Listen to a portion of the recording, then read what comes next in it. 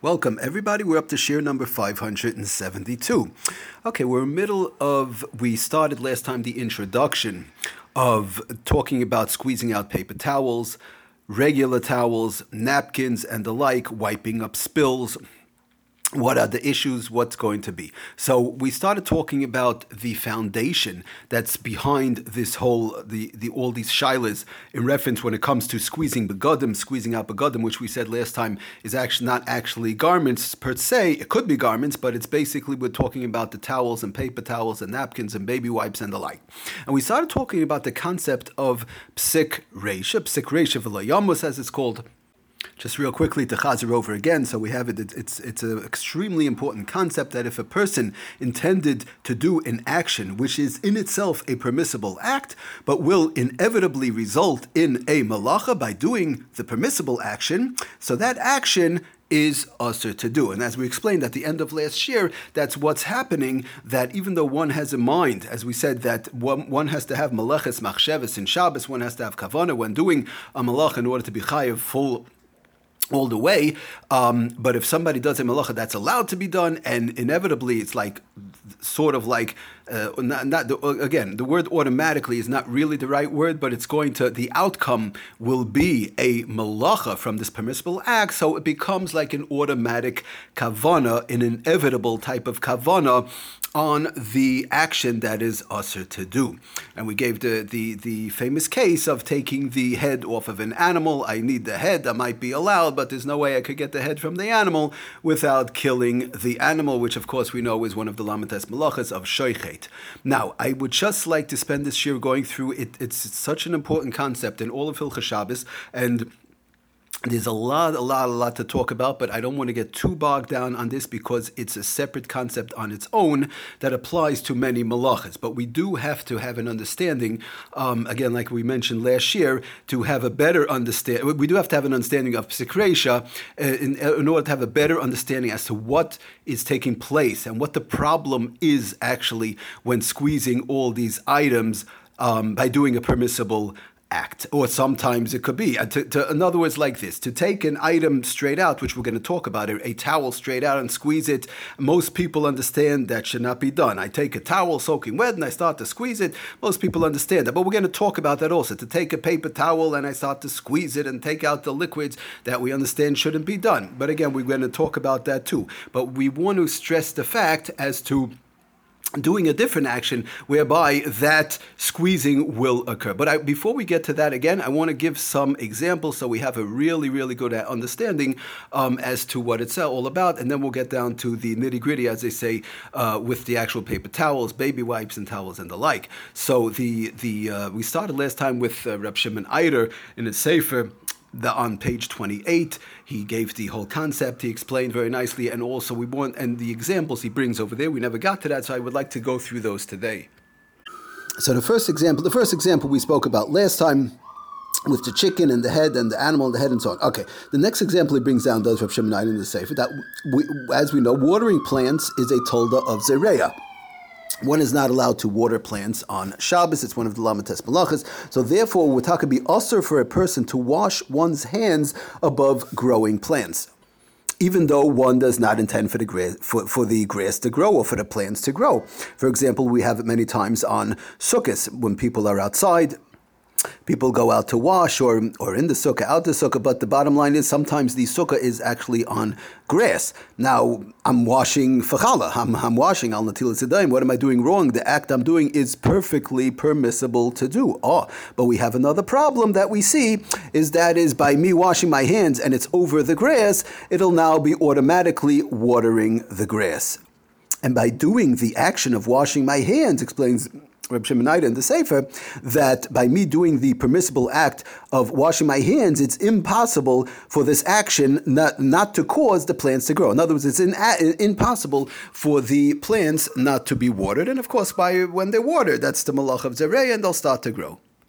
And again, it becomes sort of like the automatic kavana of watering plants on Shabbos. Again, even though I'm actually doing a permissible act by washing my hands. But so what comes out now? The bottom line on this case, we would not be allowed to wash our hands, even though we're washing. We'll say, "What do you mean? I'm washing for challah and Shabbos? It's a mitzvah, this that." But since I'm doing it over the grass or over plants or something along those lines, something growing, will not be allowed to be done on Shabbos, even though the act itself is actually allowed to be done, to be washed, if it would be, for example, on concrete or in a sink or whatever the case is. So now the next case he brings down is that the famous case in the Shulchan Aruch, and that is pulling a bench on an earthen floor is perfectly permitted. Why can't I pull a bench? I have to schlep a bench from one place to another. I'm not strong enough to pick it up, but I could schlep it on the floor. And it's an earthen floor, okay, but I'm going to schlep it from here to there. There's an erev, there's no question of carrying, no problem. Now, if it's an extremely light bench, so we're going to call it, what's going to take place over here? It's going to take place, it's going to make holes in the ground, inevitably, or in our case, when it's a light bench, it won't happen inevitably. So now the question of digging a furrow, digging holes in the ground, runs into the shaila of choresh, which is plowing, one of the lamates malachas. Again, we're not going to get into all the details right now, but that's basically what it is. Now, the question is, if one is going to pull a heavy bench, that's as far as a light bench we spoke about. Well, let's say one is going to pull a heavy bench on an earthen floor. So now they'll say again, good, I have an erev, I can schlep the bench from here to there, it's on an earthen floor, it's a heavy bench, what am I doing wrong?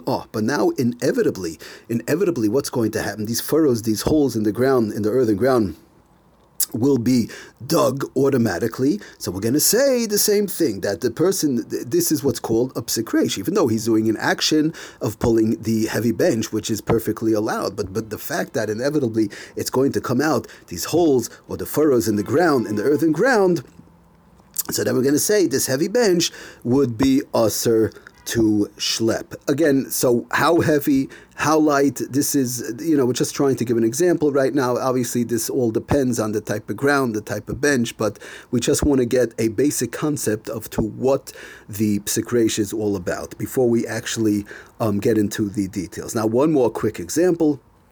So that is one more quick example. That is, trapping an animal is a malacha d'oraisa. One, let's say there's a wild animal, they trap it, and we're not talking about where they're killing it, whereby it's another one of the lamates malachas, like we said previously, of shochet, but over here, just a simple trapping is one of the lamates malachas of tzad, trapping, capturing, and the like. So, therefore, for example, a wild case, which doesn't happen too often, but if one has a deer, which is a wild animal, a deer inside one's house, so now the question is, good, the deer's inside of my house, I'm not trapping it, I don't have a mind to trap it, but what I want to do is just simply to close the door. The deer's running all around the house, or maybe it's a smaller house and it's a smaller area, whatever the case is, but the deer could just run out. But I want to close the door. So I want to close the door because I'm going to sleep, or whatever the case is. So that would taka be a problem. There's nothing wrong in closing. Why can't I close the door of my house? Nothing wrong with that. But since the fact that one is now